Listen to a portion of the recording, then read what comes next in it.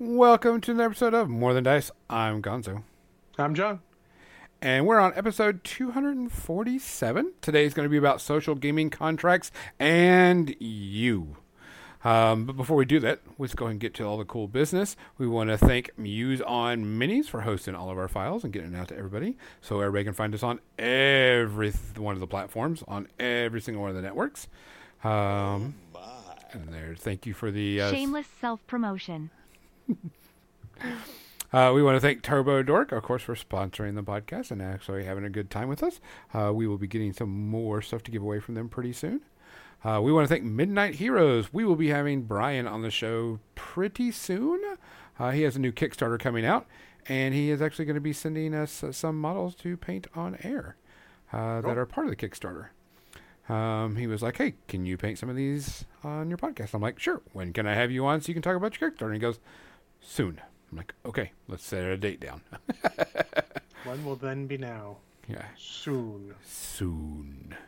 We want to thank Parabellum War Games. If you like their models and you like playing Conquest, make sure you use the discount code and get a discount on everything that you purchase from them. And we can't wait to see them at Adepticon because they're going to be there in mass. They were a big hit last year. I'm sure they'll be a big hit this year. We also want to thank, who else? I think that's it. Thank you, everybody. Midnight Heroes, Turbo Dork, Parabellum. You didn't say Turbo Dork, but you just did. Oh, Turbo Dork. I thought I did. We'll be getting stuff from them. And of course, we got Muse. But, guys, if you like any of the products from any of these companies, make sure you use the discount code. You usually get 10 to 15% off anything that you purchase. So, other than that, John, you got any shout-outs this week? Legion's putting them in there. I don't... Man, Legionnaire's on the ball. Yeah. Fredla Marmorti? The groundhog. The Canadian groundhog that dropped dead. Oh. I was like, I think that's who that is. Is that right? Because that's a weird name. But go ahead and read the other ones. We have Butch Miles, an American jazz drummer. Tim Quay, a British musician. Al Swartzer Jr., which was he was 101. Holy crap! American cartoonist and illustrator. I also had Melinda Dillon. She was in Close Encounters of the Third Time and A Christmas Story. She was 83 when she passed away. Oh. So, that was the only thing. Those are the only ones I knew. Guys, if you have anybody else, we want to thank Annie Waring. Excuse me, I feel like I was going back to burp. We appreciate you sending and saying anything. Wershing. If I butcher her name, I'm sorry. Oh, yeah, gotcha.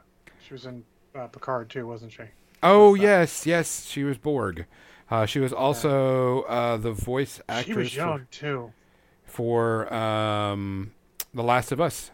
A test for The Last of Us, if I believe, is where people started getting her notoriety coming back. Yeah. Yeah, she was younger than I am now. Yeah. It's a little concerning. We say it. Fuck cancer. Fuck cancer. Everybody else say it too. And then let's see. If you know anybody else needs a shout out, it doesn't have to be a death. It can be anything. Someone does something really cool. Yeah, we could just, it could be anything. Can we do a shout out to the first air-to-air kill for a F-22 Raptor of a Chinese balloon? Lighten it up a little bit there. I bet you that pilot was like, finally! But it's a fucking balloon. Well, the funny thing is, not to go too far tangent on that, 3 of those balloons came across the U.S. during Trump's presidency, and it wasn't even a big fucking deal, right? Yeah, no, yeah. They have satellites that can see that shit. I don't know what the fuck is... Anyways. Yeah. But still. You know that pilot was like... Yes, finally I get to shoot something. It's a balloon, but I'm going to take it as a win. Yep. Fire up this anti-balloon missile and go. Anti-balloon missile. I'm pretty sure that's all missiles, by the way. But and that actually was pretty big news until it got shut down. And be like, okay, we're done. Yeah, So. I mean, But like I said, if you have anybody you want to shout out, anybody you want to, even local, doesn't have to be, big name people. Don't care. We'll just like give shout outs to people. Other than that, let's get to the real business, John.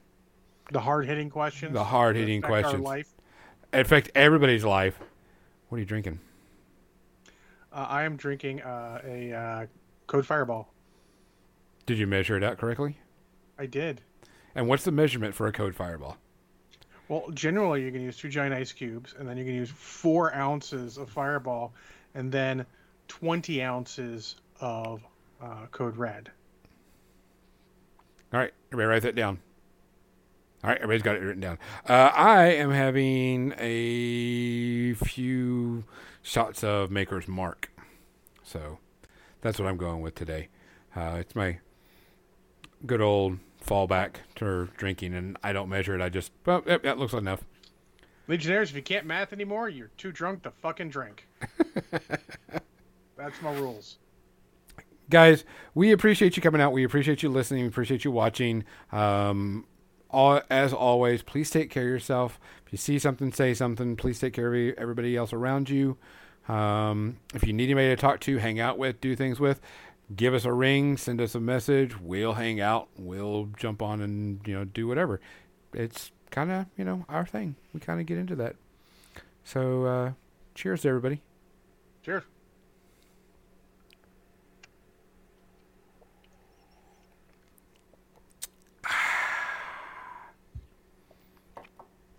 All right, so before we get into the subject, and we can talk about that, but John's going to show some MechWarrior stuff, so he's going to switch his camera over. Or not MechWarrior, Battletech. I apologize. There is a slight difference between the two of them. Correct. 1 second. What a shock. Skype is being a bitch. It'll take a minute, but No, it's actively being a bitch. I'm going to open up so we can get a better view of what he's going to be showing us. Takes a second for the camera to go over, but he has some new Battletech stuff that he wanted to show and get everybody kind of excited, because not only is it cool new models, but of course the new Kickstarter's coming out pretty soon. Trying to get it back to good centered. That's All good. Right. So some of this is not super new stuff, but since the turn my microphone towards me a little more just in case. But since that Humble Bundle came out, I think it was December, November, whatever, and Catalyst Games Labs just got their restock of Battletech beginner boxes. Yay! I got that in finally. So they're there. And this is just like the old one which I had. Looks much like this. So the only difference is this is new fiction. I believe these are new too. These are really cool. These really cool cards. And then it comes with a Griffin, just like the other set did. I'm going to pull this off just so it's easier to see, because I know where to do it. So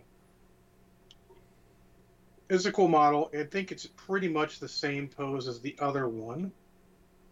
I have to find where I put the other one, but I'm pretty sure it's just about the same pose. And then, more importantly, it comes with a Vindicator, which you can only get in there, which is a brand new model. And it's not like a bad price either. It's like $25 retail, but I mean, obviously, I guess part of the Humble Bundle, so it was a great price.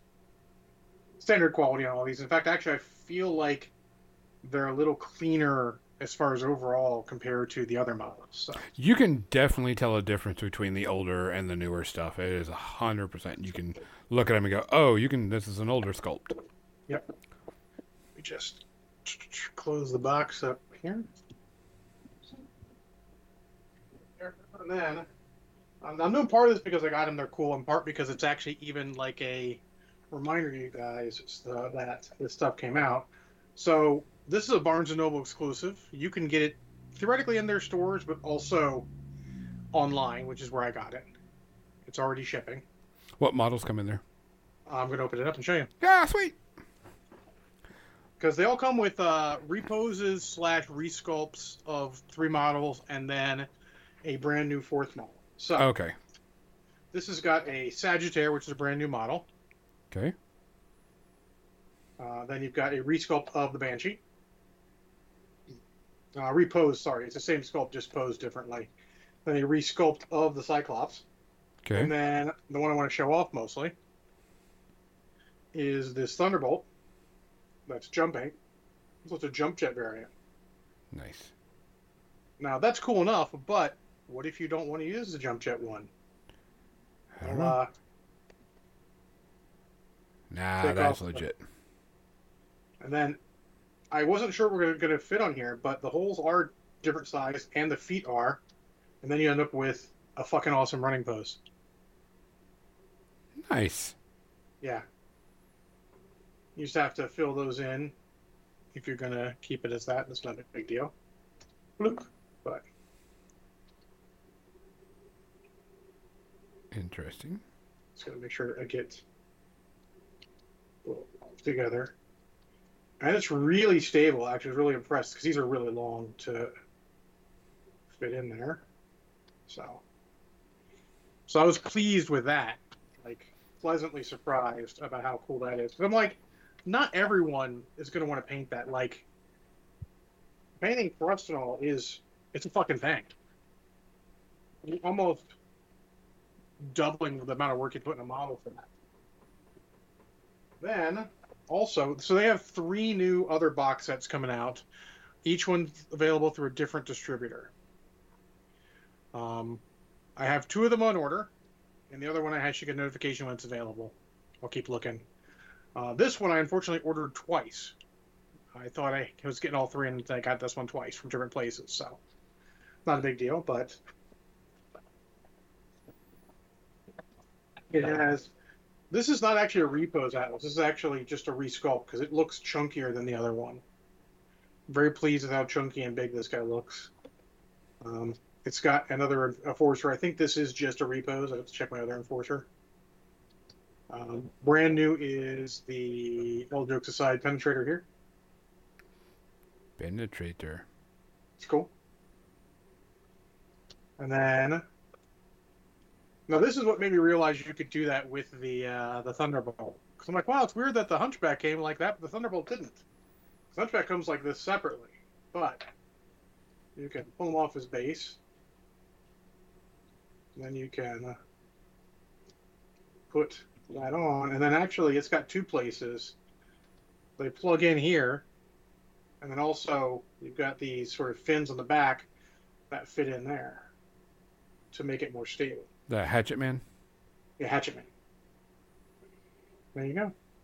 It's not quite as cool of a pose. It's much more of a standing pose, but it works if you want to do that. As I have 2 other Hatchet Mans, one's sort of in progress right now. You know, I might take this and do the jumping pose with it. But pretty cool. And like I said, there are 2 more box sets coming out. I will show those off when those come out as well. I have to get the one ordered. The other one's ordered, just waiting for it to come in stock. You know, they let me pre-order. But yeah, so in this day and age, we expect all this notifications of what's coming out to be fed to us, sort of. But we have to remember that sometimes you need to go looking for that yourself.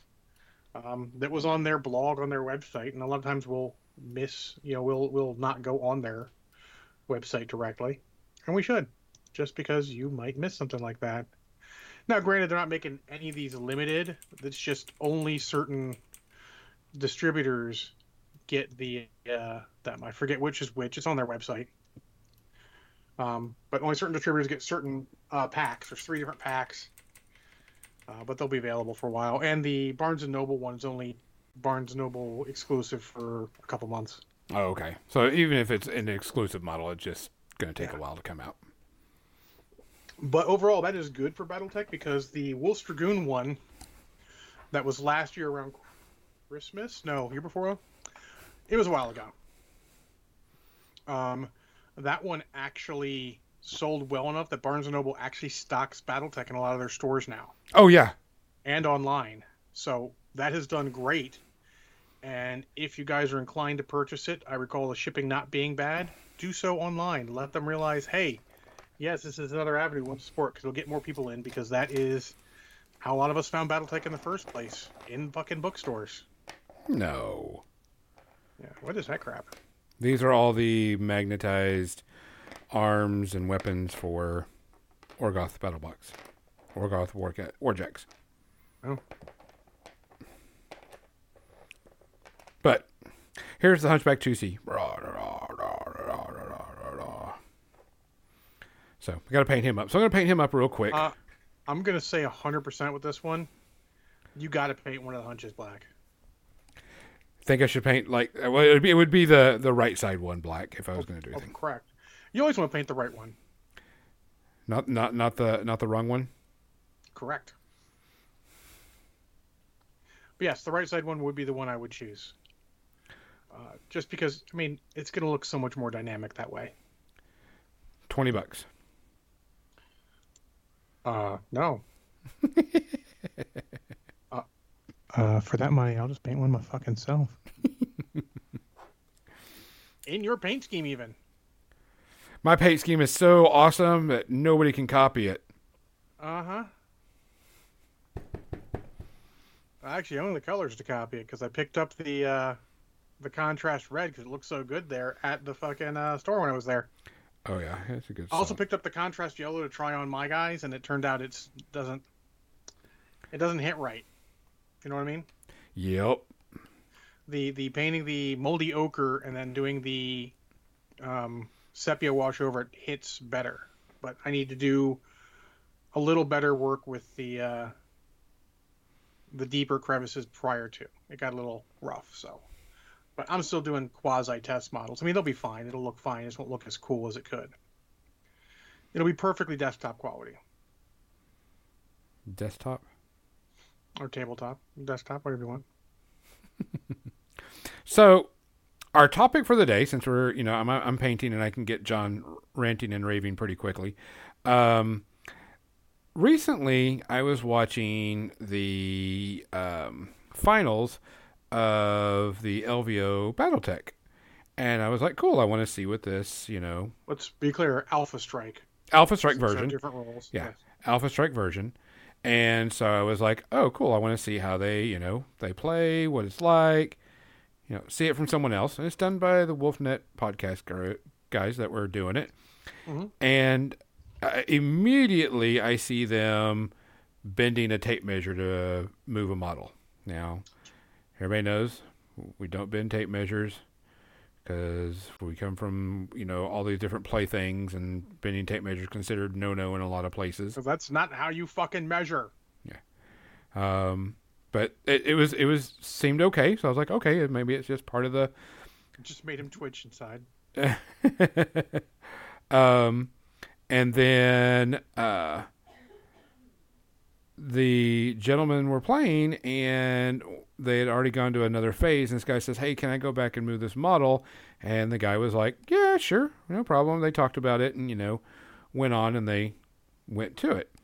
And I was like, now, according to the rules packet, there are mays and musts, or things that you have to do and things that you if you forget about, you're SOL. But these two guys, I guess they've known each other. They've played against each other for a long time.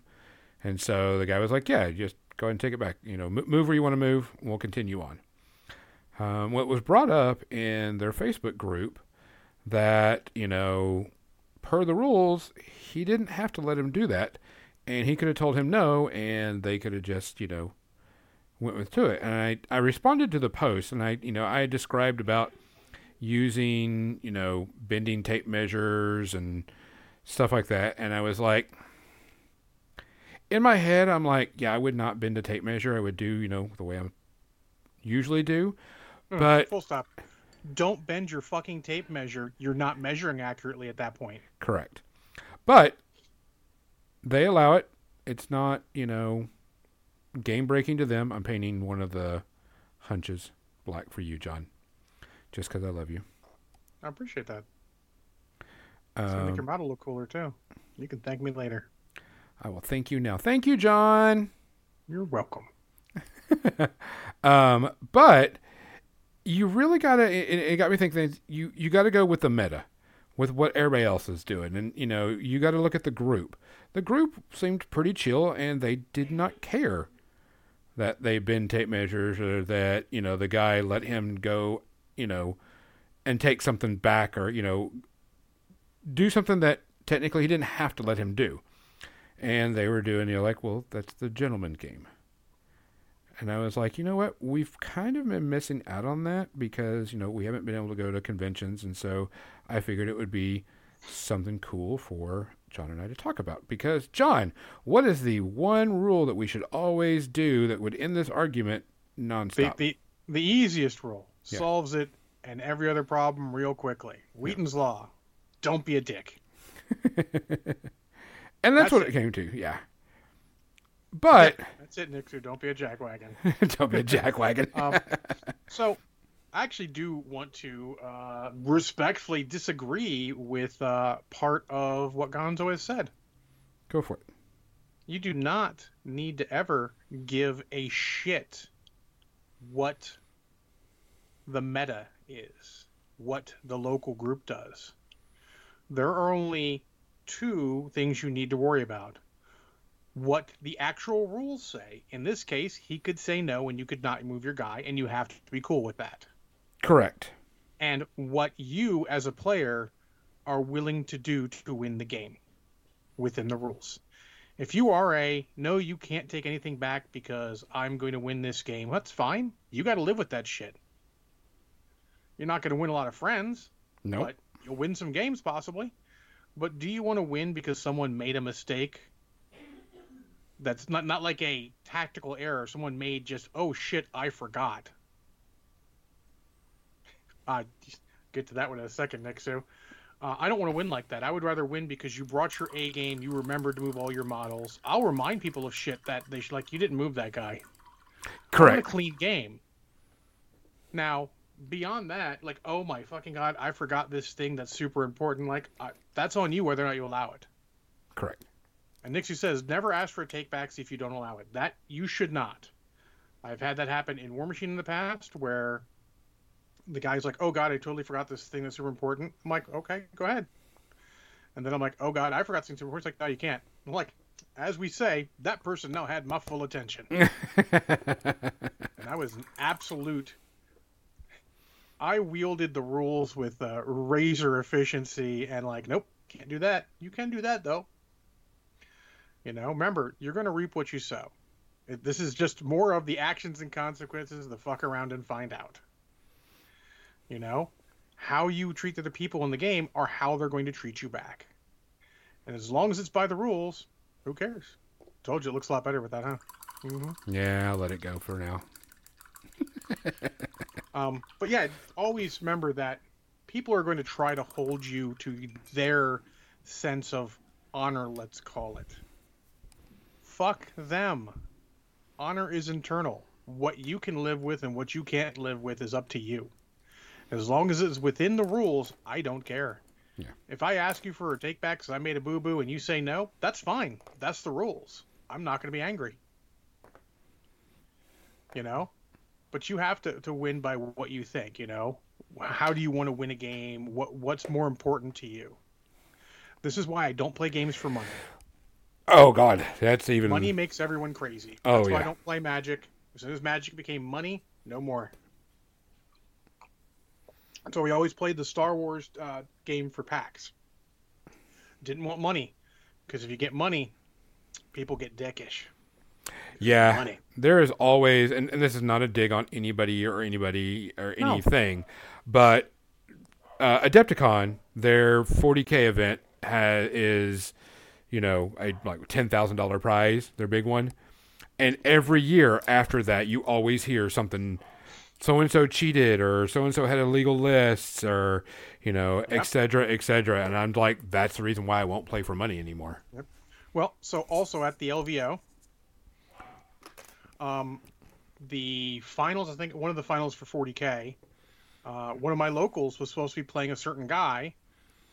Like matches were paired up, boom, and then for some reason they changed it. What? And when they changed it, it went from him playing someone he had a game against to someone who had like basically the hard counter for his list. That stinks. Now, I don't necessarily suspect foul play, but it's sketchy as fuck.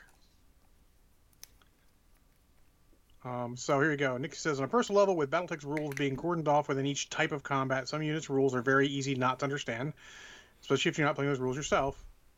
If my opponent is running for, say, aerospace, I'm not going to remind them of their own rules. Correct. You don't have to remind someone of their own rules, but you can if you want to. That's why I say it's internal, and I don't judge anyone from this. Like, No. You don't have to remind people of their rules, except in a case where it affects what they're doing versus you. Like, if someone's trying to do a strafing run and they can't do it because X, Y, or Z, if you know that rule, you should be reminding them. And honestly, if at that point you're reminding them, especially if, depending on the circumstances, they may know the rules, you might want to remind them before they go to do it, which is difficult because you're sort of giving tactical advice then. Or maybe you remind them like, oh, hey, did you want to change what you were doing because you were operating under a false pretense? It all depends on the level. Like I said, it all depends on what you're comfortable with yourself, Some people look at the level of the game, like, oh, we're playing just a fun game, they'll let anything go. Some people are like, oh, no, we're playing a tournament at a store, I don't let things go. Like I said, it's personal. You have to decide that for yourself. Yeah. It's actually a good life lesson in general. Everything you have to decide for yourself. Yeah, Nick Sue, he says, as a local group, I'm big on encouraging players to, if they want to try new things, to know enough of those rules to teach their opponent. Absolutely. If you can't explain your rules to your opponent well, you should not be playing the thing. Especially if it's an optional rule or an advanced rule that's not in a normal game, nah, don't be expecting. My perfect example is, I'll say War Machine Horde, since you're painting some of that shit right now. If you're people who just play for funsies and don't use Steamroller, don't try to enter Steamroller. You're taking a game to a level they're not used to playing. And probably a level they don't want to play. I mean, yes, probably not. That's a different problem, but don't try and enforce it, because now you have to explain Steamroller rules are very arbitrary and weird. But like Nixie said, if you want to teach someone a rule, bring something that uses that rule. He said he made a C3 company just to teach people how to fight C3. Shoot the mech closest to you. Oh, no range bonus if I killed that fucker, huh?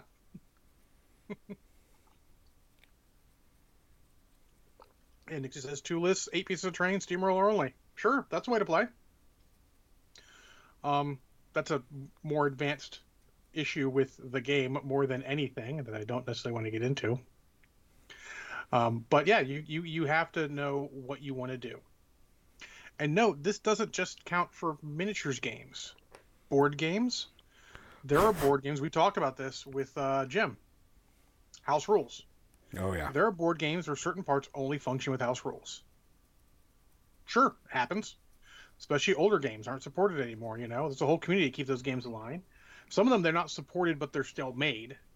So you need to know that, again. And a board game's another big one where, knowing what it is. When we play Storm Realms in a big group, I will add stuff up for my other players. And, one I was teaching a young lady how to play with it, and she goes that, and I'm like, no, you forgot this. So I added up with her. So cool. And then she ended up shooting me with most of it, which was funny. But I don't care. Your own. She got to play the card. I mean, the cards she played did this. She was missing out. So it is what it is. Also, I do like on that level. There is a Star Wars is weird because there's not a lot of rule book for it, but they're making a full rule book with their next Kickstarter, or for their last Kickstarter. Sorry. It's cool. So one of the biggest drives playing local War Machine back in Mark II was I built a whole cool narrative table with smokestacks and river and stuff. The local tourney players scoffed at it, and they went to their symmetrical tables with 2 hills, 2 walls, a forest on one side. Yep. That is, again, that's a War Machine and Hordes discussion for that, when we want John to rant about that. But that is sort of the thing, it's sort of the same problem in general, is you should know what the rules are. Steamroller rules have, assuming they're still the same they were, has Mark IV technically launched? Yes, it has. Okay. With Mark III, there were specific rules on how you deploy terrain. I literally went through one time and I just deployed terrain based on that rule. The guy's like, well, we don't like this. Fuck you. That's the rules. Your packet has rules on how to deploy terrain. Doesn't have to be symmetrical. Nope. The rolling aside to pick who goes first should actually be a choice. Oh, yes. There's one tournament where I just had my buddy, the Jason, who makes tables that look cool. Like, set up terrain. He set up terrain for all the tables. And I went through and said, okay.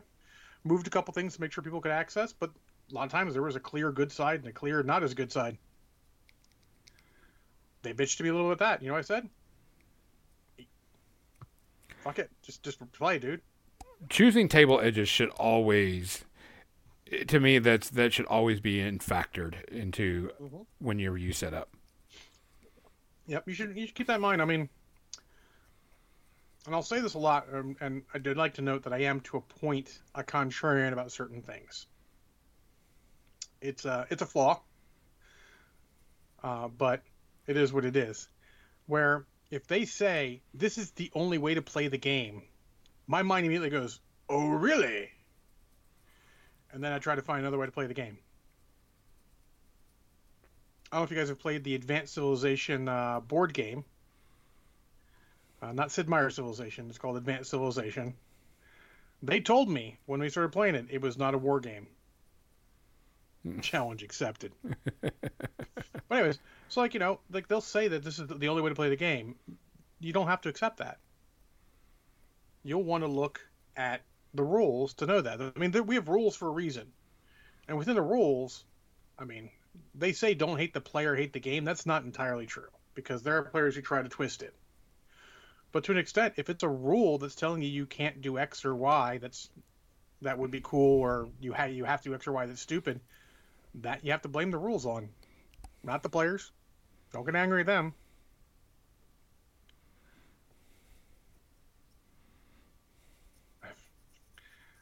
Legionnaire says, I went to a diplomacy win at the end of the game at 6:30 a.m. Yep.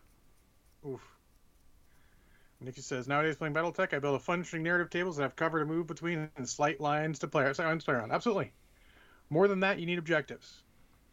That was why we stopped playing Battletech back in the day, because there weren't as many objectives. We were young and dumb. And, the new 40K 3rd edition came out, and there was objectives easy peasy. That fucking book was a game changer. But anyways. But yeah, so, you don't have to do that. You just don't be a dick. Play by the rules, but outside of that with take backsies and leniency, that's 100% your call. Yeah. Should always be your call. Don't let someone else tell you how you should make a decision. If you want to play a nice game and you want to let the guy do the take back, within whatever reason you decide, cool. If you don't, that's also cool, as long as it's within the rules. Don't let them say, oh, well, we give takebacks around here. Not in the rules, sir. Yeah. You need to discuss that beforehand, which brings me to one I talked about years ago, which we all have the unspoken gamer contract, which is basically Wheaton's Law, don't be a dick. But there should be a spoken one. Like when I sit down to play people, I'm like, look, I have really shitty depth perception. If I measure something and it looks wrong, tell me. I can't always tell at an angle and shit, dude. If I pick up my dice quick and you like, hey, I didn't see those, just let me know. I will slow down for you. It's like Stubbs here in Jersey used to give a big speech before all his tournaments about what he expected and how he ran things. It was great because that's more of a gamer social contract and it's being expressed to you. In that case, he's the tournament director, organizer. He's going to be, this is how I rule things, Like I had one in one of his tournaments where a guy did he moved my model because of, or moved his model without my input. And it was like a throw from one of my dudes from Mule Cannon. And when he put it down, I'm like, that was entirely the wrong direction. He's like, oh, well, it's done now. And what can I do? Right? Do you make a big scene? Do you call a TO with no proof? No, you go, fuck it, it's just a game, who cares? If that's how that guy has to win, then that's how he wins. Spoiler, that is how that guy has to win by cheating. I've caught him. But that's it's up to you. If you want to make a big deal about it, that's cool. Don't let someone browbeat you into saying, no, don't make a big deal. It's not a big deal. We're not on top table. No. Play the game how you see fit within the rules. And, you know, you got to live with it, you know? I still remember it years ago. I don't regret it. I don't really care. You know, it was way back in the day. We were doing all sorts of crazy shit. It was the birth of steamroller zones and shit. So it was difficult. Oh, and Nixie says, for free table building tip for anyone who wants to use buildings, if you build on a grid, turn your grid 30 to 45 degrees relative to the table edges. Absolutely. Don't let one side have sight lines down the whole lane. Oh, yeah. That's an infinity note we learned real fucking quick. Unless you wanted to. You can have one main drag down the center, but that's a table building terrain thing. And then have offshoots where you don't do that. But anyways, back to the main topic. Yeah, I mean, it's always tough in the takebacks and stuff because you want to be nice, but you don't want to be taken advantage of. That's why it's got to be personal. You've got to decide what you can and can't. Or what you will and won't allow. What you can live with and what you can't. Similar example, I had a guy at the ATC, the American Team Championships, who tried to do this thing because he was running out of time on his turn. He's like, I do this, and this, and started putting on models after his time expired. I'm like, no, son, it don't work like that. That's not how the rules work. And I could have called the TO, and I could have been like, you get none of it because you didn't finish any one of them. But I just said, you get the first one, the rest of them you don't get. You know? And you can say that.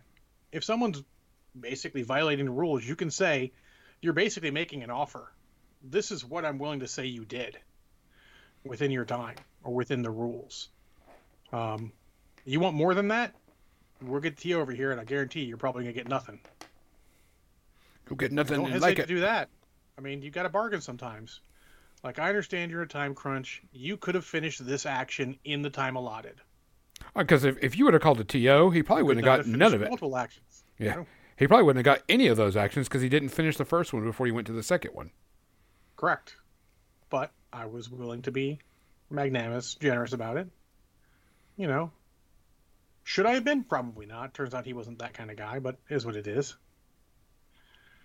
Like, if I saw the guy again and recognized him, I wouldn't be angry. It is what it is. He'd have my full attention in a game. But, you know, like I said, you gotta what you can live with, what you can't live with. That's what it boils down to in games and in life.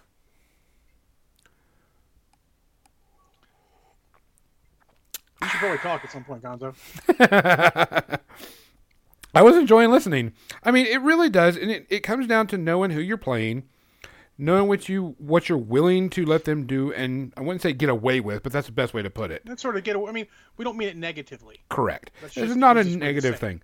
This is, okay, I'm playing this person. This person, we're having a good time. We're making sound effects, so on and so forth, you know, and you can tell that this person's not a dick.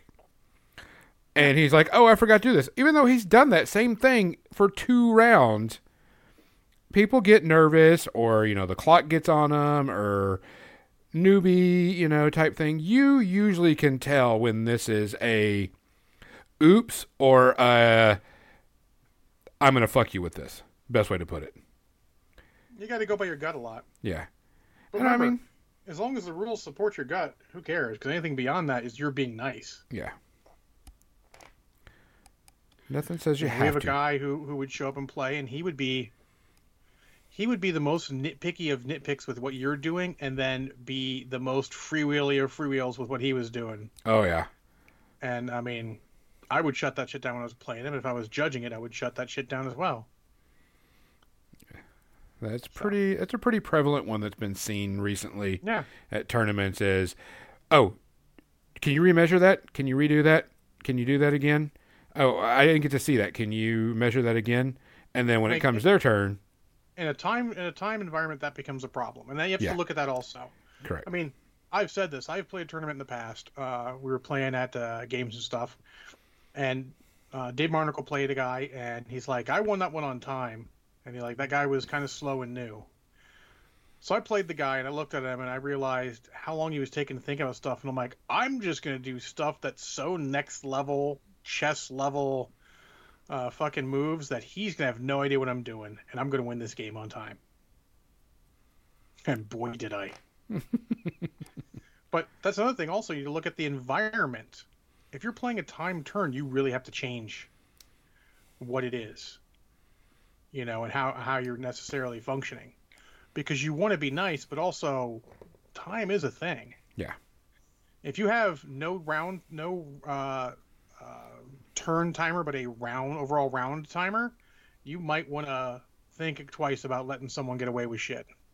That was they're taking up time that you could use. So I mean, it becomes a thing. In fact, as a tournament, if you're a tournament organizer, you should probably say something about that. Yeah, slow play. Yeah, I had negative Magic players back in the day. Negative, I would say negative. Intentional slow play. It's hard to prove. But yes, it's hard to prove. I mean, literally, how I used to do it in Magic players is they get the top table and he'd like judge, and I would be judged because I ran the store at that point. Be like, he's slow playing. I'm like, oh, that's fine. I ain't closing until you guys are done. I got nowhere to be. Funny how suddenly the guy started playing a more normal rate when he realized I was not going to end it on time because he's trying to slow. That's the easy solution. And sometimes you do that because that's non-confrontational. You're not saying the guy's slow playing. I couldn't prove he was slow playing. I just told him we weren't going to end it until he was done. Yeah, because there are people that do that. There was Marvel Crisis Protocol. At some tournaments, people were trying to do that, and so they were like, "We've got to start watching this person." Or, I mean, you have to watch, but I mean, again, proving intent. Ask any lawyer. It's a problem. Yeah.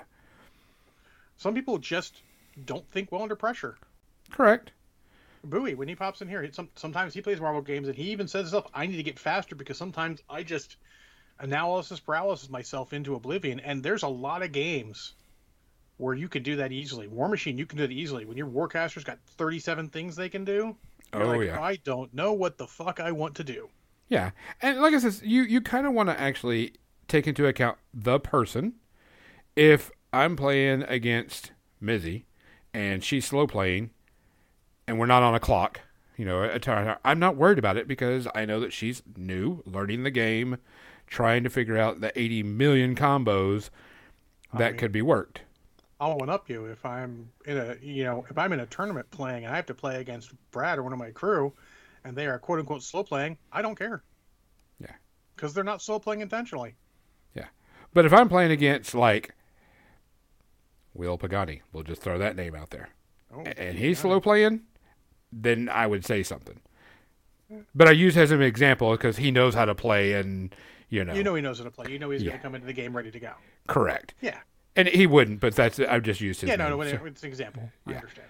Yeah. We're not calling out Will Pagani. Nope. I love you, Pagani.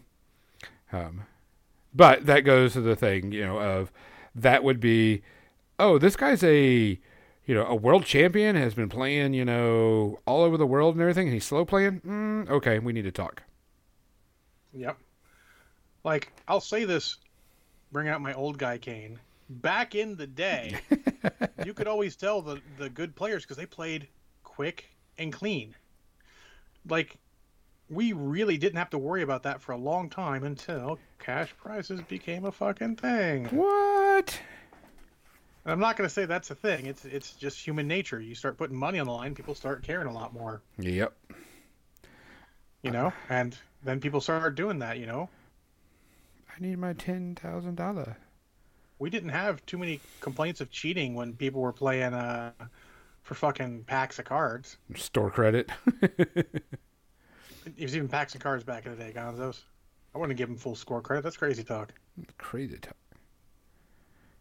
I mean, sometimes they would ask nicely, like, "Hey, they would bargain, like, "Hey, I really just want one, these 2 copies of this card, instead of all the packs." And I would go yes or no based on the value. Is what it is. Just give me 2 Black Lotuses for my win, and I'm cool. Did I ever tell you the first Magic tournament I played in? Second Magic tournament I played in. The first real Magic tournament I played in. The prize was a Black Lotus and basically an ante. We didn't have an ante because you couldn't ante. Legally speaking, that's gambling. It was Yep. illegal at the time. But we all had to give up a rare card to get in the tournament in addition to the entry fee. So you won all the rare cards in the Black Lotus. Ooh. I played that. My buddy Jerry Zepp was he's a Marine. He was out of town for that tournament, and he spent all this time and money on his deck. He really wanted me to try the deck. So I played his deck, and it was like power cards galore. It was like all the power cards. And man, I fold, spindle, and mutilated some people, and came back, and I'm like, all right, cool. I guess I got a Black Lotus and a bunch of other cards. You know what that Black Lotus got me? What? A bunch of smaller cards and dinner. And dinner. Hell yeah. But that sort of thing. I mean, in that game, we're all there. I mean, there's stakes, but you couldn't sell a Black Lotus for a lot of money because no one was going to pay a lot of money for it at that time. Yeah, and at that time, true. Because we're talking like 94, 95 maybe. So you have to look at that. There were no rules problems.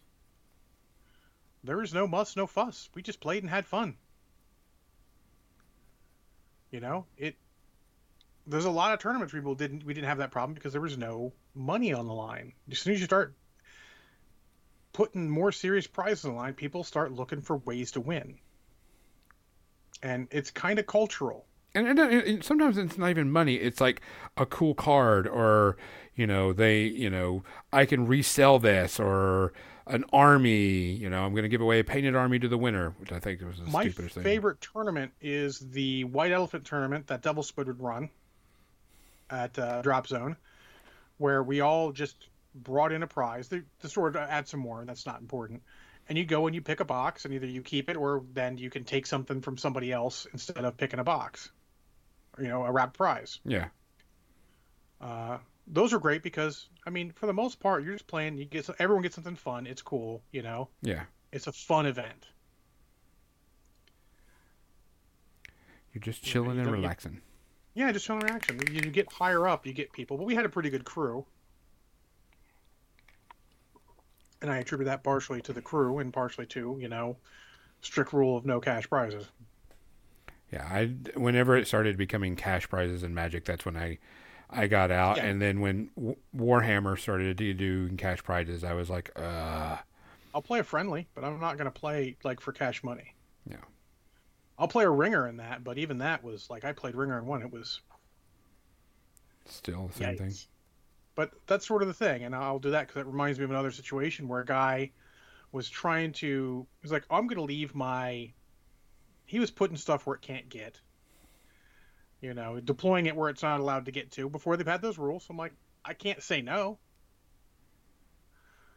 But, when he tried to move it from there, I'm like, you can't move. I was like, why? You can't traverse that terrain. You're stuck. Yeah, you put him there. He tried to do stupid stuff like having his Dreadnought stand on a wall. I'm like, well, your model can't physically fit there, so you cannot put him there. And he kept trying to, force it, and I'm like, nah. And that's my best advice with that. If someone tries to force their way through a rule is wrong, just tell them no. Make them call the fucking organizer. It's their turn. Just say no. If they're a dick about it, you can tell them. Don't call the organizer. Don't ever feel like calling the TO is a bad thing. Oh no, that's what I always think is funny. It just means that you have something that requires his input because you cannot come to an amicable solution. I didn't know the TO was busy with, I'm going to say this nicely, the real players. I didn't need to come down to talk to us because I was a ringer. And, he was not going to get anywhere. So, I just said, no, you can't do that. And I just kept saying no till I realized the answer was going to be no. What's the answer? No. I asked the Pope of nope. You know what he said? Nope. Nope. But you don't get a lot of those. We make it sound like it's a lot. It's the vast minority of players you have to deal with that with, even for all of these problems. Yeah. Most people go in there just going to have a good time. Sure, there may be various levels of seriousness, but the best players, you can always tell the best because they will tailor the way they play to how you're playing. There are players who are so good at most games that they know outside of crazy dice rolls, they will probably beat you. There's that hierarchy in any game as they learn it. But they don't play any of this hard, but they're not the same stickler, They're going to play by the rules, but they're not going to be, I don't want to say, they're not going to be dicks about it, Yeah. They'll remind you more of your stuff than they would a higher player. Like, that's sort of the big way of telling when someone's a good player. Like, yeah, you got this thing. And like, oh, thank you for that thing. I might have forgotten that. And sometimes that's what you want because you want to win, but don't you want to win because your opponent played his best? Like, winning because someone forgot something key, like a gotcha thing, that's not cool. That's only cool if your opponent's an absolute jackass. Jackass. I understand the feeling if he's a jackass and you're like, yep, suck it, bitch. But in general, like, if I play Gonzo, I don't want to beat Gonzo because of a technicality and he forgot something. I want to beat Gonzo because he brought our A game, we played, and we had a good time, and I came out on top. Yeah, and that comes down to the the social contract of don't be a dick. Yeah, don't be a dick. Don't be a dick. It solves so many problems. Yeah, I mean, Shooting blanks does not win by gotchas. You are correct, Banyan. What do you say? Shooting blanks also does not win too much. Shooting blanks. That's our team. That's our group team name. Me, him, and Bowie. Oh, okay. Oh, we actually did almost win. We did come in second that tournament. But I mean, with tournaments kicking off, more conventions coming up, and everything, I thought this was very important for people to realize that one, it's still a game, guys. Mm-hmm. If him winning or her, don't want to, put it out there. If them winning. Yeah. If them winning is that so important, fucking. Like if I don't have time for that. A cheat to win, and they need that for their life to be good. Well, you know what? You should have told me I'd have thrown for you. Yeah. If that's what it's going to take to make your life better, fucking A, I will throw a game for you. I'm here to make cool sound effects, throw dice, meet new people, have a good time, and go home with a smile on my face. If we got to be a dick about it, I'll just stay home. Got better things to do. Yeah. There are single-player video games that would not require me to interact with another human being at all, and the computer will follow its rules. What? Those rules may be cheating rules, but they're consistently cheating rules.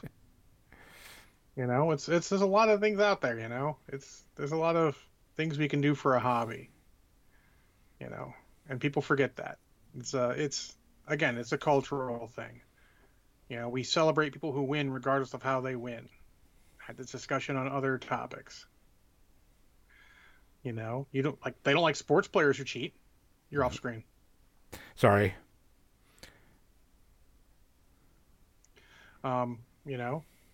It becomes a big deal when people cheat in a sports game because, it's supposed to be rules. It's supposed to be fair to some extent. There's only so much fairness that you can interject into a game. That's why we like our models to be fair, our scenarios to be fair, and our dice to be fair, because we can't control a skill level difference between people. No. But if we remove the variables, they'll come right down to skill. And I'll tell you what, I have never once felt bad about losing to somebody who was better than me.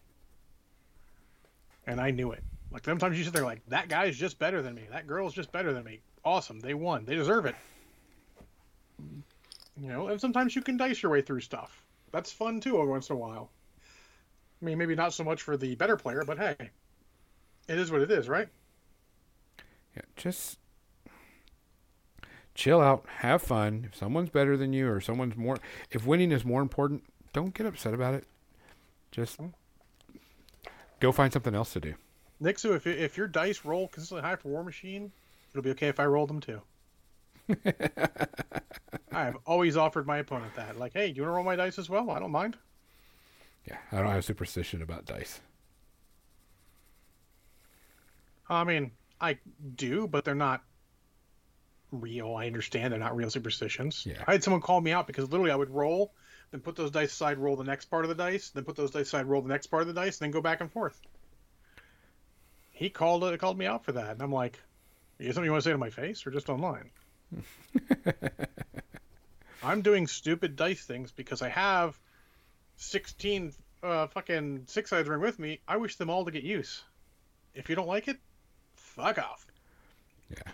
That guy was the opposite of Wheaton's Law. He was always a dick. Go somewhere else. He did. He moved. I was happy.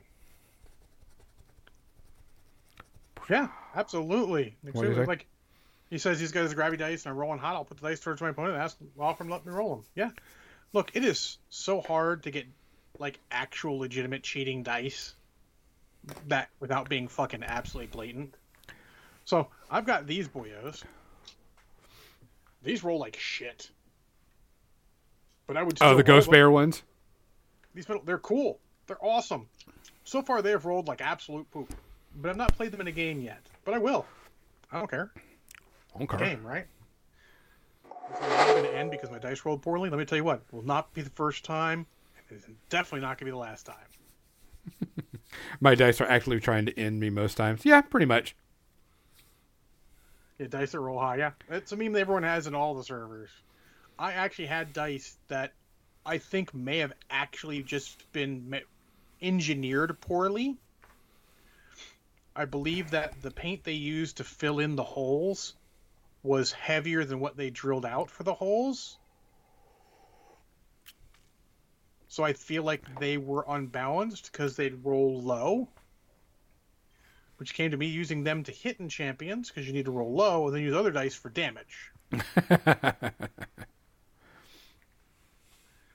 I mean, they may be crap, but they're cool. I'll still roll them. I don't care. Maybe they're all better in a dice box. I use a dice box most of the time, or a dice tray. Maybe they're all better, but I'm telling you right now. 6. What are the higher rolls I've gotten? So, it's all good, you know? You can't take this stuff too seriously. We're playing games, for Christ's sakes. Holy shit. There we go. We're playing with plastic dollies pushing around on a table. Or resin, or metal, or whatever the fuck you want to say. Yeah, but you can eventually tell those, Nixie, if you have dice that you can't stack anymore. I have so many six-sided, I just get some more six-sideds. I have a million. I used to play orcs for fuck's sakes. Someone's like, well, what do you do when you have to roll attacks for 30 orc boys charging in? I grab another cube of dice. But they charging, so you got 4 dice each. That's 120 dice. You didn't bring 120 dice? No. Spoiler, I bring 120 dice. No. I need to roll 120 dice at once. For fuck's sake, I'm playing orcs. That is what I fucking came here to do. I came here to roll a metric shit ton of dice all at once. So, like, your dice tray is actually like a trough? No, there was that particular game, there was a pond in the middle of the table, and I rolled in the pond. I was just like, all right, let me get these out. Another good point. Pull out the dice that miss. No one's going to be upset if you pull an extra die that hit. Pull out the dice that miss. Yeah. Leave the hits so your opponent can look at them real quick. Oh, cool, look. Boom. That is a number one type rule when you're playing with multiple dice. Is only pull up your misses. Leave your hits because then your opponent can't say anything about it. I did that with Marvel Crisis Protocol. I rolled the dice and picked up real quick. And I was like, I didn't see those. I'm like, you never need to. They didn't contribute to the narrative of the scenario. Yeah. So it doesn't matter. No effect, sir. Legionnaires, you would be really surprised. Yeah. That people, especially in it's honest, dice, they're picking up the hits, putting them in their hand because they're going to roll them again. Like, it's not like intentionally sketchy. It's unintentionally sketchy. They're literally pulling up because they're going to pick up and roll them again, but really pick those up, put those shitty dice aside, and then roll those again. I don't roll that many dice anymore. I don't have that games to do that. Though, we'll have to roll.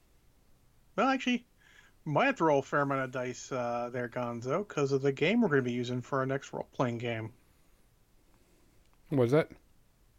I said I might have to roll a bunch of dice for certain times in the new game we're going to be playing. Well, new game. My new campaign we're coming up. Because we are going to use in D&D 4th edition. And you might have to roll quite a few of a weird dice if you've got a weapon attack.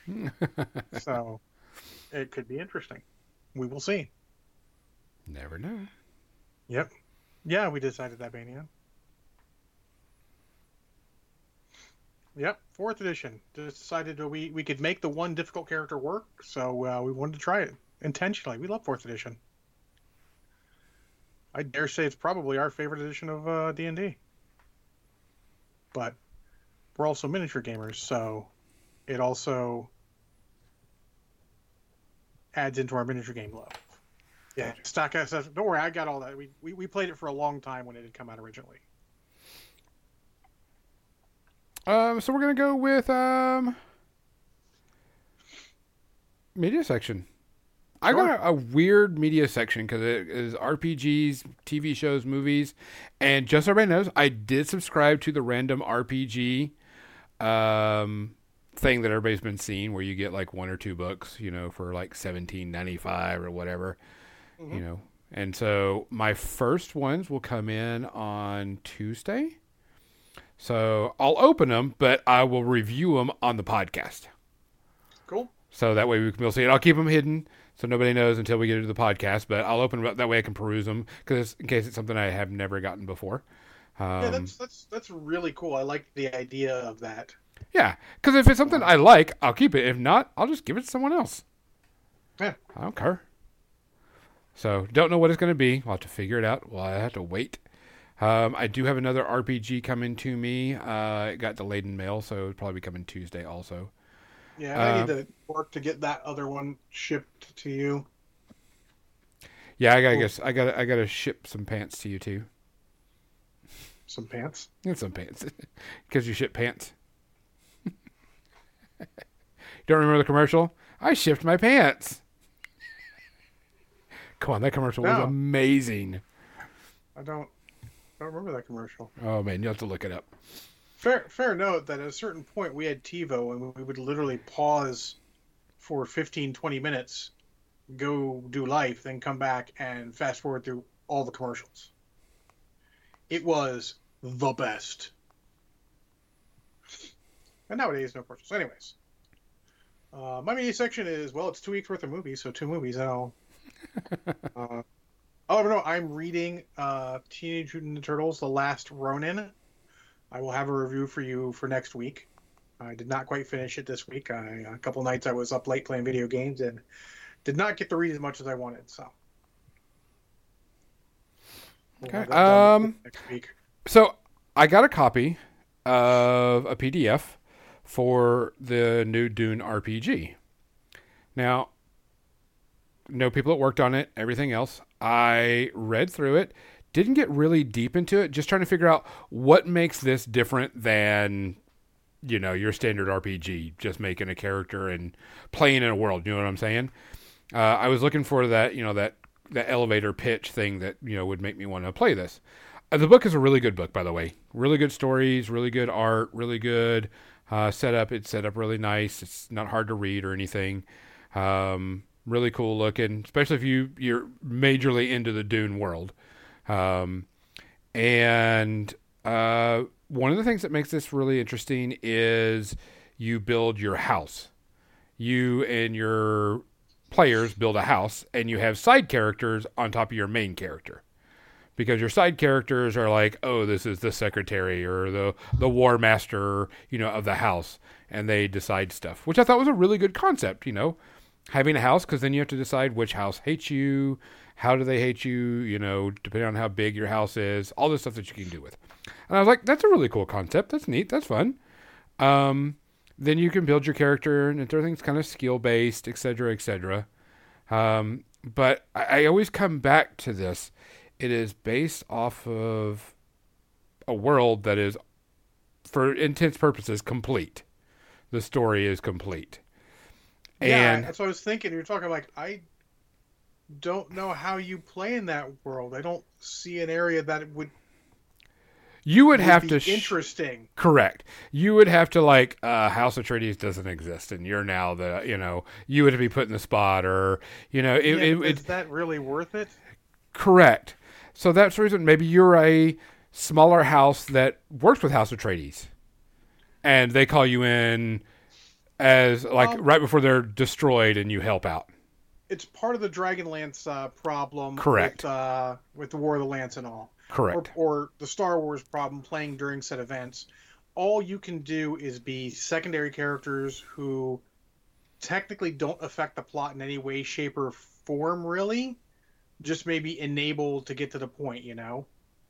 Like, you could play, off the top of my head, you could play between Empire and Return of the Jedi, you could play the Bothan spies who get the Death Star 2 plans, knowing you're all going to die.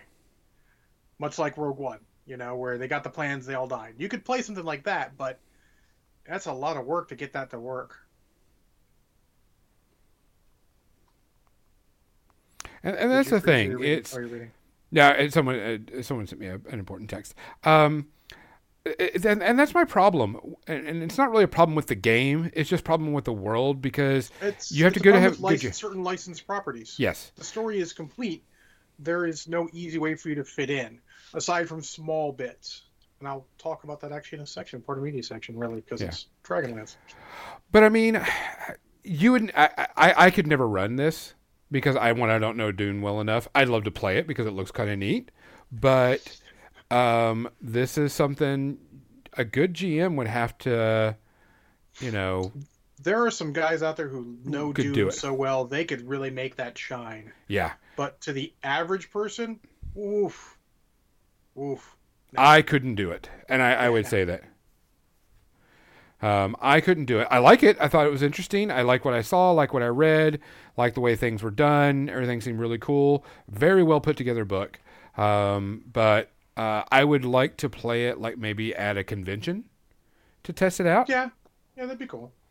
Or also, maybe the system's good enough you can shoehorn it to do something else with. Correct. You could probably use the system and maybe a timeline in the way past or a way future. Or no, just use it like you'd use Fading Suns to do general political based sci-fi. Yeah, you could do that. You could do it. I mean, it would have to be. You have to separate it. Is the best way to put it. Yeah. You would have to separate it from that. You have to fucking file the serial numbers off, but is what it is. I'm pretty good at that. So it sounded cool. That's cool. Yeah, I enjoyed it. I was going to message. So Simon Berman is one that worked on it. I was going to give him a message saying, "Hey, cool. Really liked your book. This was pretty good. Don't know if I could do it that well. I couldn't do it justice, but I like it. Good job." Because I'll tell you right now, guys, if you know someone that's worked on a product, they don't mind if you send them a message saying, "Hey, attaboy." Give them kudos. Yeah, give them a kudos. They appreciate that. But I liked it. Tell them people are reading it, and it's a connection. They may not know you very well. But, this guy I've interacted with read my book and liked it. Yeah, I liked it. I love the layout. I love the art. The system was very simple. Wasn't too hard. That's important. Yeah, it was. Everything's kind of a skill-based type thing. I just know that I couldn't. I don't know Dune well enough to do it justice, but I would love to play in a game. Gotcha. So, well, John, my first media is I actually finished the annotated Dragonlance Chronicles finally. Spent way too long not reading, but I finally finished all that. And boy, that's a heck of a sitting because it's a giant book. Most of it still holds up pretty well. And the parts that don't necessarily hold up pretty well, since it's annotated, they actually call themselves out. There's a point in the third book where they're like, yeah, I don't feel like this works. I feel like this is not where that character should have been going. We would have done it differently if we had it to do it all over again. Oh, thanks, Nixon. But still enjoyable, I would never call it quite a comfort book because reading the whole trilogy is tough because you're going to bawl at least twice. If you don't bawl at least twice, I question your humanity. But still good. I feel like at some point it completely changes.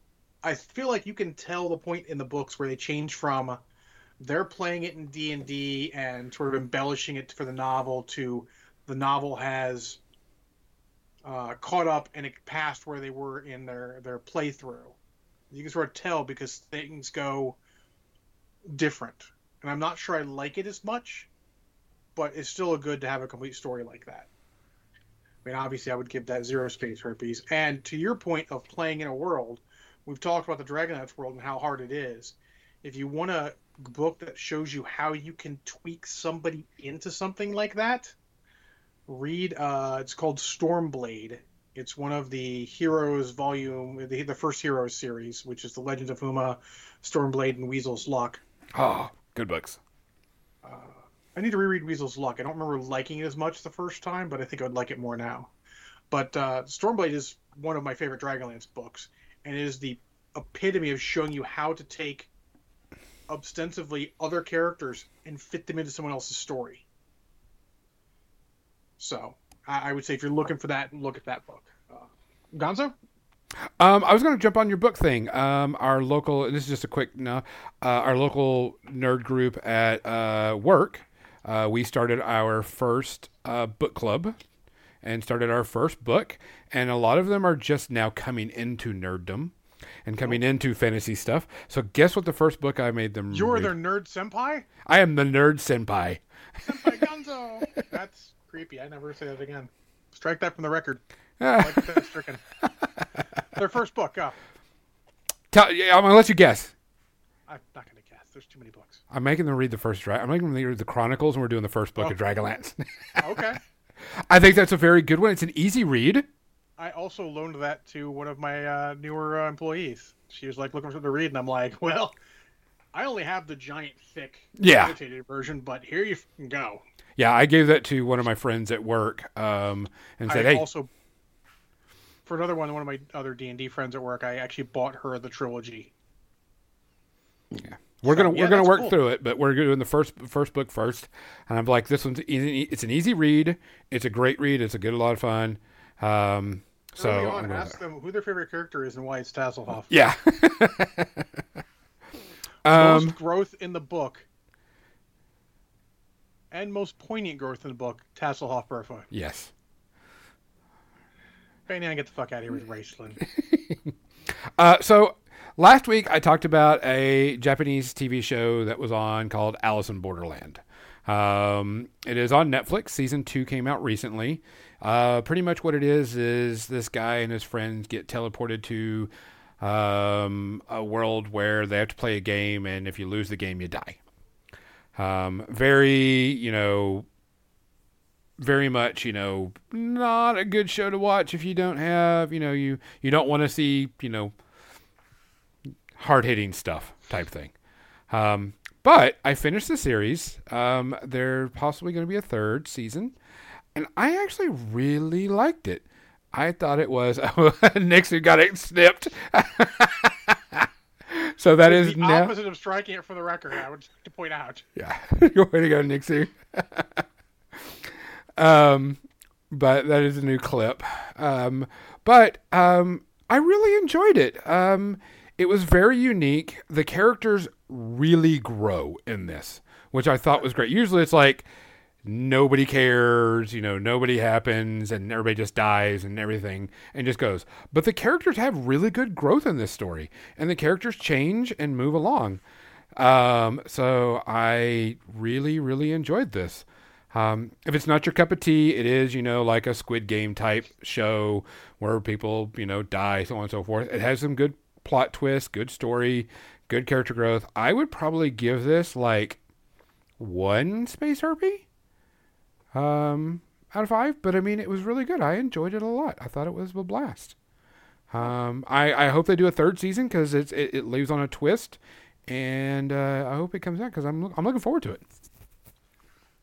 Well, I have 2 movies to review. I watched one last week and one this week. Last week I rewatched, and both of them are rewatches, not new watches. I watched what was it last week? Nobody Again, which is from like some of the directors of John Woo, and it's Bob Odenkirk, and it's just a fun action movie.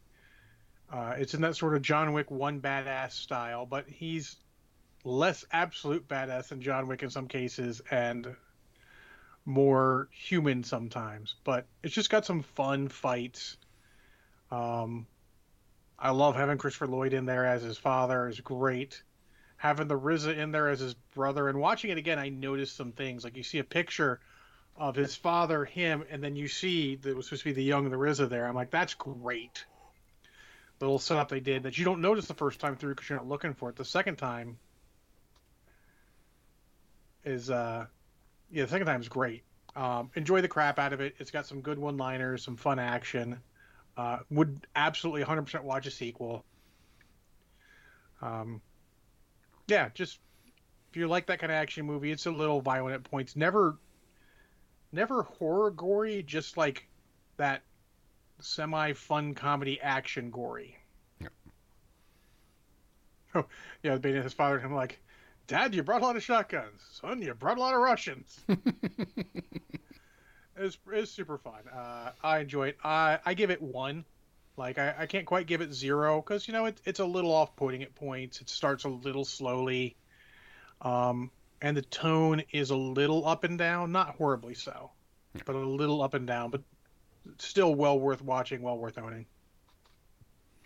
So I'm watching another show on Netflix, and I think this is a Korean show, but it's called Physical 100. They take 100 of the most physical fit people and put them through, physical things. Like who can hold on to the top of this bar the longest without falling. Why not just Ninja Warrior? Yeah. And then make them wrestle over something or whatever. And it's a good thing. I mean, some of these people are swole as shit, the best way to put it. And then they've got, like, not everybody's a big bodybuilder there. Something like, gymnasts and, physical fitness people. And it's actually pretty interesting to watch them do it because it's all dubbed. So they got silly English accents. Or silly English going through. But it's interesting to watch. It's fun. I'm not going to rate it because it's just, whatever, and it's not done yet. And it's a Netflix show that doesn't have all the episodes out at once, John. Oh, shit. Yeah. Like that clip you sent? Like, I could hear this in John's voice. Yeah. Both of those were true, by the way. Yes. But what I want to review is Black Panther Wakanda Forever. Came out on Disney Plus. I purposely didn't watch because I just didn't give a shit.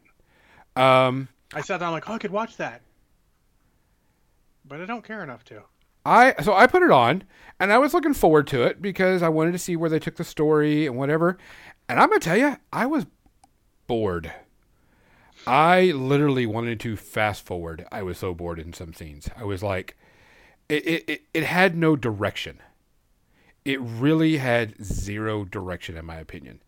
Were there some good touching scenes? Like what they complained the other Marvel movies were for, just movers to introduce people and get them moved to the next spot, not actually stories on their own. Did it feel like that? It felt like, okay, they had a great tribute to Chadwick Boseman. The awesome little Marvel screen that comes through. It shows like Captain America and Hulk. It was all Chadwick Boseman and Black Panther stuff. And I was like, oh, that kind of brought a tear to my eye. I was like, type thing. But that was good. And of course the movie was dedicated to him. But they went off on that. But the characters, I was like, all right, this is cool. They're really boring and nobody's going anywhere. Nobody's doing anything. And it's just totally off the rails. And, well, wait a minute. Something might happen. No. And it was more about trying to prove who they were and what they were doing with Submariner and everything. And it just didn't fit. It literally did not work. Fight scenes were okay. But I saw one of the fight scenes online. Someone was bitching about it. I'm like, this is fine. Choreography's good. Yeah. Action's decent. Seems good. I didn't have any problems with that, but it was the story and a lot of the dialogue was very bleh. Question for you, big CGI finale or no? There was some CGI finales, but it really ended really poorly. It was like, oh, okay, yeah, we're done. The after credit scene really didn't make any sense whatsoever. So it was just meh. Yeah. It brought a meh, but a little bit too much of a meh, because like I said, there were a couple of times I felt like just fast forwarding because the dialogue just drug on for no reason. So I'm giving it almost 3, 2.5 to 3. Shit. I was not happy with it at all. I was very upset. I wish it would have been better. I doubt we'll see any more Black Panther. So you're saying it was as good as an average DC movie? Oh, yeah, better. But, all right. So, John, your next one. I watched Payback with Mel Gibson, Okay.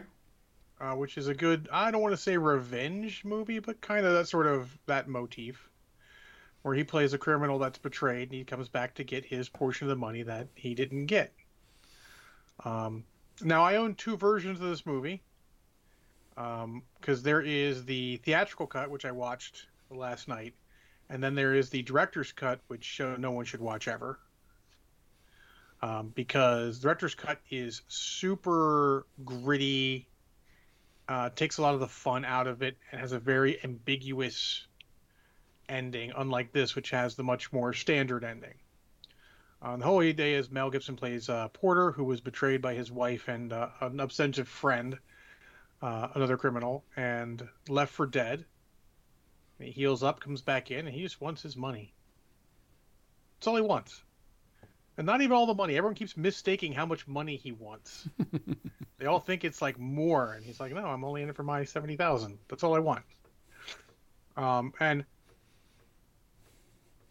Mel Gibson carries his part of the movie very well, but the rest of the cast fits their roles really well. There's a lot of, Bill Duke in it. There's a lot of just people in it for various parts.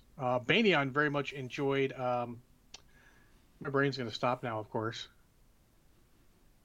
James Coburn in his small role. Chris Christopherson's in it. I mean, it's everyone who's in it pulls their weight. Anyone who's a big role pulls their weight. Lucy Liu's in it, and it's just weird to watch because you can tell the director was trying to make his movie, which is that sort of gritty crime noir type of thing, but he ends up making, with like a studio interference, technically speaking, a much more half fun, half gritty movie that is more enjoyable than has any right to be. You like seeing Mel Gibson. He's a criminal, but he's not a bad guy. There's a lot of times he could do like just criminal things, but he doesn't. He does more closer to the right thing. You can root for him. He's not like that kind of scumbag you can't root for. And it's just fun overall. I give it 1.5 to. I will give it 1.5 space herpes. I will give the director's cut 3 space herpes. Oh man. It's just not as good. Yeah.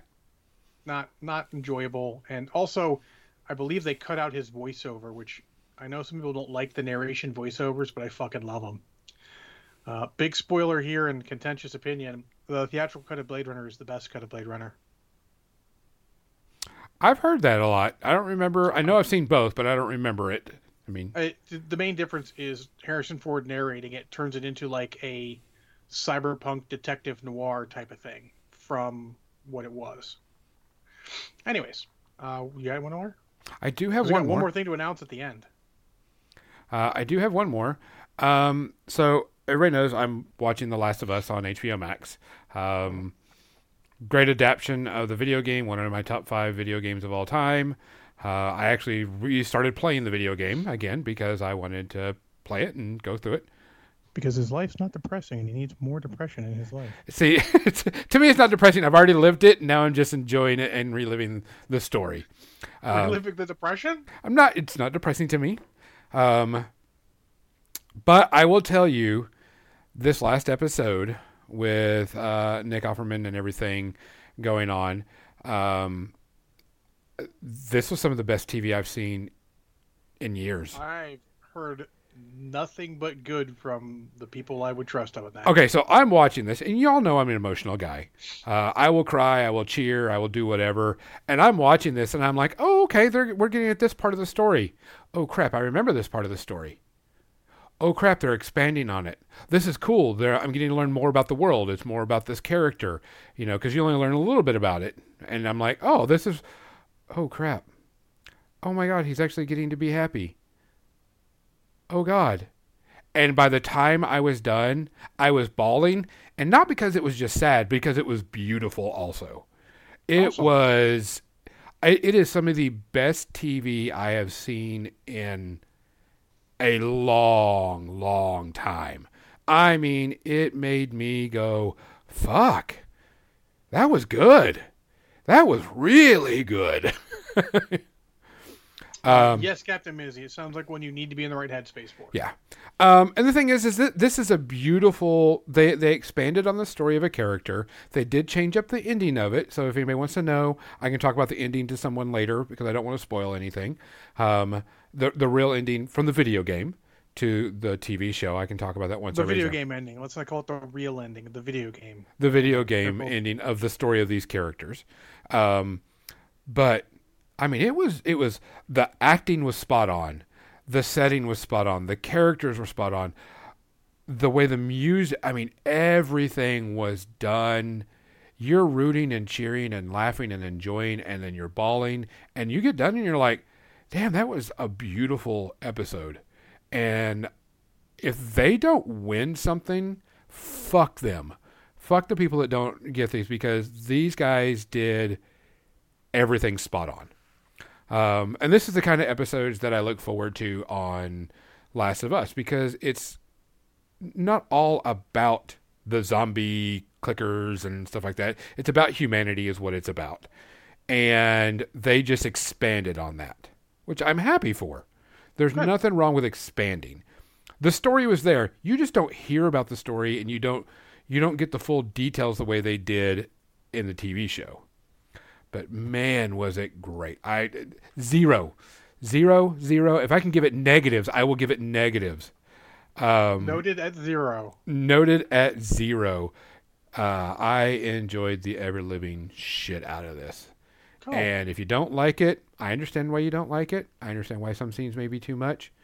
But this was so well acted, it's not even funny. Let me remind everyone that at the end of the day, TV and movies are art, and art is 100% subjective, so don't get too upset if someone doesn't like something you love. It's okay. I will give this negative 500 billion. Look at this. Gonzo loves this, and he hates fucking Ready Player One, so, I mean, it takes every it's just time, there. It's a balance. Subjective. But I really, really enjoyed this. I wanted to say a big thank you to, the directors and the artists and everything, because they got what the show is about. They got what the video game is about, put it into the show, and did it correctly, and have adapted this perfectly. So I as soon as we're done here, I'm going to go watch episode 4. Well, before we finish up here, we do have to mention that we're going to watch something that's the same this week. Oh, yes. Because I sent Gonzo a Battletech meme, and he did not know what a Bachal was. So, I am forcing him to watch the entirety of the Battletech cartoon, and we're going to have that and a review of that for next week. So, look forward to that. Before Banyan, episode 2 was pretty harsh, but in a different way. It is more of your zombie apocalypse type thing. Mm-hmm. Yes, I will be watching the Battletech. I've got it saved. I can watch some of it tomorrow. I mean, remember, we got all week. Basically two episodes a day, about 40-45 minutes or so. You beat through. So we'll have to wait and see. But other than that, guys, we really appreciate y'all coming on. We appreciate you hanging out. Thank you for the kudos. Whoever, I think it was Nixie, says they enjoyed it. Yep. We appreciate that. We don't do this for the money because we don't get any. But we do this because it's a lot of fun. And we like to hang out with everybody. Other than that, guys, we'll send you to, looks like Pyro Club, unless you want to go to someone else, John. Pyro Club's on. Well, I think they're doing some RPGing tonight. So please take care of yourself. Please watch after each other. If you see something, say something. And if you need someone to talk to, we're always here. Always here. I am a certified emotional support human. Guys, good night. I'm Gonzo. Good night. I'm John.